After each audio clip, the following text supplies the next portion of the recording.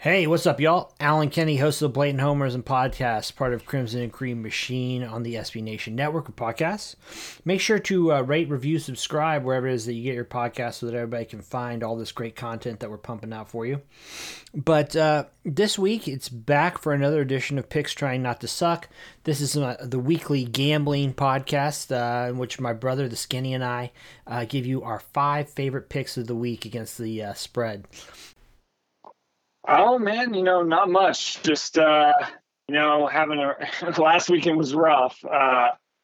Didn't it thought there was a good chance they could lose, or a chance they would lose. I didn't think they would go down in that fashion though.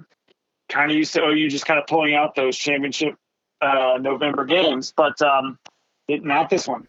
We're gonna look at the top 5, our 5 favorites. We have not talked ahead of time, so I have no idea what Skinny's picking. Skinny does not know what I'm picking. We are so far we're keeping track. Obviously, it's a annual competition. At this point, Skinny, you went 2-3 last week. That brings you to 44% on the season. 20-25. Let's see here. You hit on Ohio State minus 21.5. And then was it Michigan State minus 13, I believe? That was the other one. And then misses. Yep. UVA, Virginia getting 5.5. Penn State +1. Tennessee +20. I, on the other hand, went a gaudy 5-0 last week. I had Pitt minus 6.5. KU +31, who won outright. Wisconsin minus 24.5. I laid the 21.5 with Ohio State also, and I took 14.5 with Washington State, which came in by the hook. So it takes me to 5-0. I am hitting 65% on the season at 36-19. So since I won last week, I'll go ahead and take the honors this week. My first pick is a game that obviously has a lot of interest around Oklahoma. That would be Baylor going to Kansas State. This number's kind of flipped around during the week between Baylor -1 and Kansas State -1. I took it at KSU +1. Not sure where it is right now, but these are actually very similar teams. In terms of, kind of styles of play or identities. Baylor obviously just had a huge win last week, upsetting Oklahoma in Waco. Going on the road this week to Manhattan, I think that one thing to keep in mind here is that Kansas State quarterback Skylar Thompson, he's the kind of quarterback who really just doesn't make a lot of mistakes. I think he's only thrown 4 interceptions all year. And, Baylor kind of feasted on that last week against Caleb Williams. So I'm going to go ahead and take the Wildcats here straight up. I'll take the point, obviously, but I've got them winning outright. Oh, okay. I'll go to my first. I'm looking at SMU going to Cincinnati. Obviously should be a good matchup here with that SMU offense going against Cincy's defense. I just look at Cincy, has not been overwhelming in recent weeks. Kind of flat against Tulsa. They've just, obviously it's a good team. They haven't been overly impressive. 10.5 points is a lot. I'll take SMU getting 10.5 going into Cincinnati. Yeah, this is one I looked hard at that one. I feel like if it was under 10, I feel like I'd go with Cincinnati, honestly. 10.5 to me is a stay away, though. So, all right, but that is SMU. I'll write that down. SMU plus 10.5 for your first pick. All right. My second, I've got Nebraska plus 9.5 against Wisconsin. A couple things to keep in mind here. One, Nebraska was off last week. 2, it's a kind of a deal where Nebraska hasn't really been getting blown out by anyone, they play every game close, it seems like, so keeping it within 2 scores seems doable.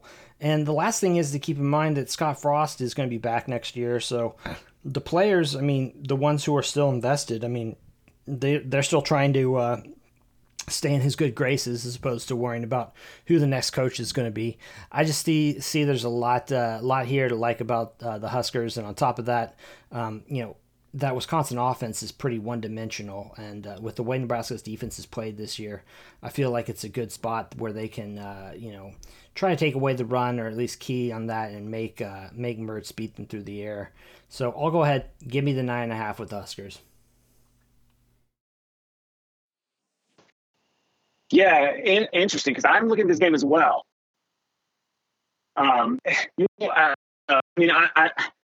When OU played Nebraska, I thought,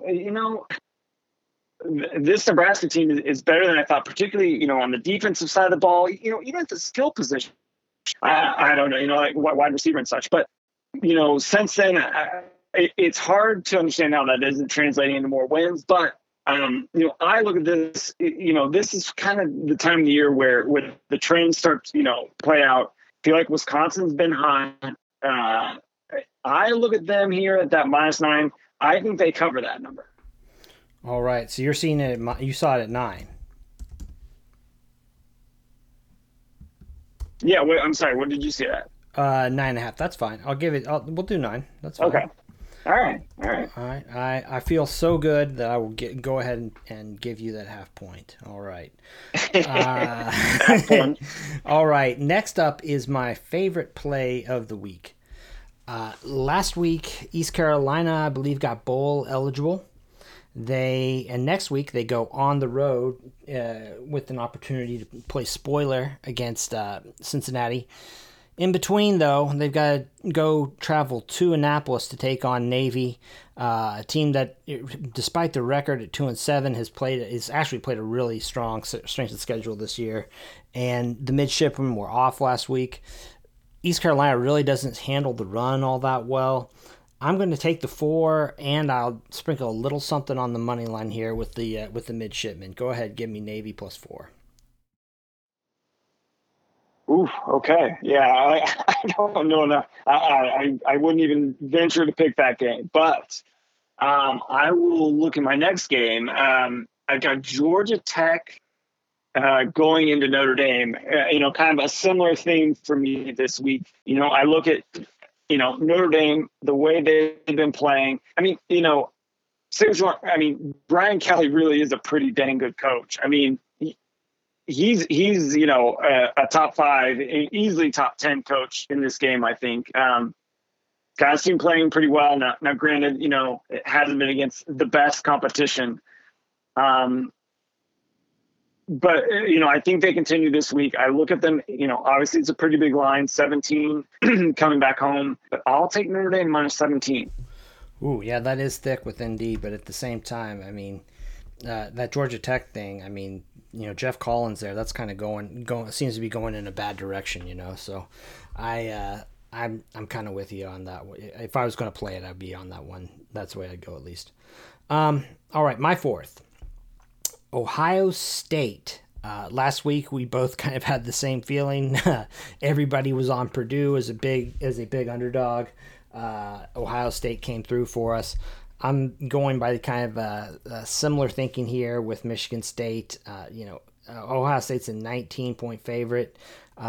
Everybody, though, seems to be talking about Sparty, given how Sparty's played this year. But, just looking at it from my perspective, Ohio State throws the ball so well. Michigan State really doesn't handle strong passing games all that well. I just don't see a lot here to like about Michigan State on this side. And, obviously Ohio State's playing for style points at the moment. So I'll go ahead and lay the 19 with the Buckeyes.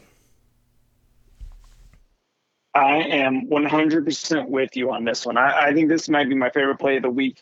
You look at this. Michigan State, it's a nice story. Are they much improved this year? Yes. You still look at it. Really, Michigan was the better team, very clearly when they played Michigan State. You look at this, Ohio State, again, another team playing really well down the stretch. You mentioned the style points. If you look at Ohio State getting, some style points over a top 10 team, they're going to take it. I look at Ohio State big here. Yeah. All right. All right. So we're in agreement on that one. Ohio State minus 19. Okay. My last one here. Um, things are really bad for Florida International. They're 1-9 at the moment. Butch Davis has officially said that he is going to be retiring at the end of this season. Um, and He's just a downtrodden team. They're going up this week against North Texas, which is actually enjoying a little bit of a resurgence there for Seth Luttrell.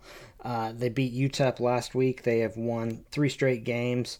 Um, I realize that probably the situational issues here are kind of baked into this line, which is at double digits right now. But I like the mean green here. I'm going to go ahead and lay the 10, and this is just as much a matter of fading FIU as it is playing on North Texas. All right. Well, so hopefully for Seth Luttrell, they can pull that one out, right? But all right, my last game, going to go to the Big 12. I was looking at this line, like, so you've got Texas coming off of all that's happened for Texas in the last month, going to West Virginia. I think, I don't know. I mean, there's a part of me that this line stands out a little bit at 3. Like, maybe given all that's happened with Texas, like if you kind of take all that out and you just put these teams on the field, okay, yeah. But when you kind of consider where Texas is, 3 seems a little light. I don't know. West Virginia minus 3, right? So Then part of me is like, I don't know. Maybe this is the spot where Texas comes in and surprises everybody, right? But I just don't see it. This team's in a bad direction, in a bad spot, coming off what has to have been another long week. I'm going to go ahead and take West Virginia at home minus the 3. Yeah, I mean, the stuff that came out this week, it just sounds like that whole program there in Texas is in chaos. I mean, it's talking about how they're probably going to have like 30 new players next year. And, the Texas AD, Chris Del Conte, puts out a note to, all the fans about, saying they got to support, Sark. And then I guess the head of their, board of regents or whatever it is was out at practice yesterday to express his support. It's like, hey, you guys, like, just stop making a big deal about this. Like, just get on to next year. You know what I mean? Yeah, they just need this season to end. Yeah, I mean, they really do. Yeah, it's bad, man. And then figure it out from there because it's done. Yeah. Yeah. All right. So, just to recap here, I had Kansas State +1, Nebraska +9, Navy, I'll take the 4, lay the 19 with Ohio State, and I'm also going to go ahead and give 10 with North Texas. You are going to take 10.5 with SMU. You're going the opposite way of me with Wisconsin -9. You're laying the 17 with Notre Dame. You're also laying the 9 with Ohio State and laying a field goal with West Virginia there in Morgantown against the Longhorns. So, all right. Well, real quick, let's just talk a little bit about this game for OU this weekend. Like I mentioned, the way that the line is trending with the Sooners favored by 4 it feels like the kind of signal that this is a game that OU is going to lose. But I don't know. I mean, looking at it, I don't. I look back at the game against Baylor last week, honestly, and I don't know. People.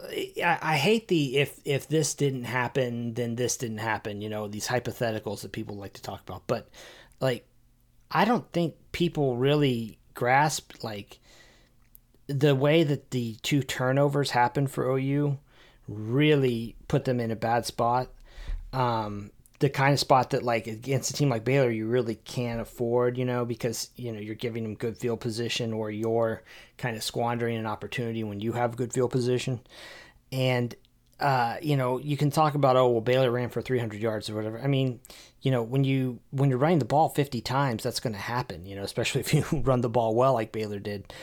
I don't know. The thing that had me concerned going into last week's game was just that Baylor stopped the run really well, and so that meant that there was going to be a lot on Caleb Williams to do some damage, and playing on the road against a pretty good, a very good defensive coordinator in Dave Aranda. I mean, it was just a bad spot, the kind of spot where, you can make those kinds of really tough mistakes that can put the other team, that gives the other team kind of a one up. And, maybe getting back home this week is going to be what this team needs.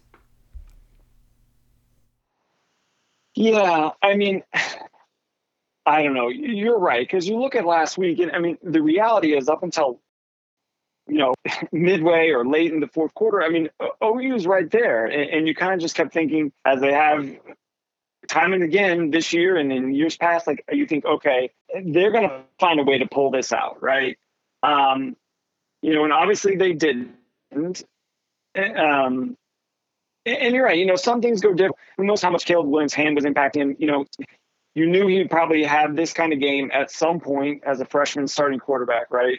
But you look at it and just, the inability to run the ball consistently. I mean, it's funny because when Lincoln Riley came in, you thought air raid and kind of all these things, but he has to be, I mean, as with most offenses, if he can't run the ball, his offense is not going to have the kind of success we're used to them having, right? But I think this is best with the reality with OU, and I feel like I felt this way all season and was hoping I was wrong. This team, it's hard to, I think top to bottom, this sounds weird, but top to bottom, this is one of the kind of better, more talented teams Lincoln Riley's had, except for the fact that there just aren't a lot of different players. There aren't many CeeDee Lambs on offense. When things are going wrong, who you can get the ball to, and they're going to make plays for you, right? There's no Hollywood Brown out there. There's no Mark Andrews. On defense, there aren't a lot of Ronnie Perkins, right? I mean, that seems to be the difference. There just aren't the really talented difference makers on the team. Yeah, I guess I just gets back to my point that this team is just, they're good, but they are not that good, if that makes sense. Yeah, I mean, in terms of not having another gear, yeah, I see what you mean. But, I don't know. I just, when everyone was so down on Rattler, Spencer Rattler, early in the season, I mean, I was just kind of looking at it as, he was kind of, OU was just playing the hand that other teams were dealing them. Like, you cannot make other teams just have a bad game plan against you or play the way that, you want them to play. And I felt like he had kind of gotten to a spot where he was managing that pretty well. And then, obviously everything happened with Texas. And really there, I mean, it felt like he just kind of was trying to do too much. You know what I mean? And obviously there are the issues also with how Texas was defending OU. But then, when you put Williams in, I mean, he's so talented. He throws the ball well. I mean, he can really rip it. He runs well. He's confident. But I mean, he's only been there so long. You know what I mean? Like, you have to shrink the playbook. Teams are going to be able to pick up on a lot of that and scheme for him after they see him a few times. And so, you're kind of trading one set of risks with Rattler for another one, Like, it just felt to me like at the end of the day, really what happened was all this it just caught up with OU.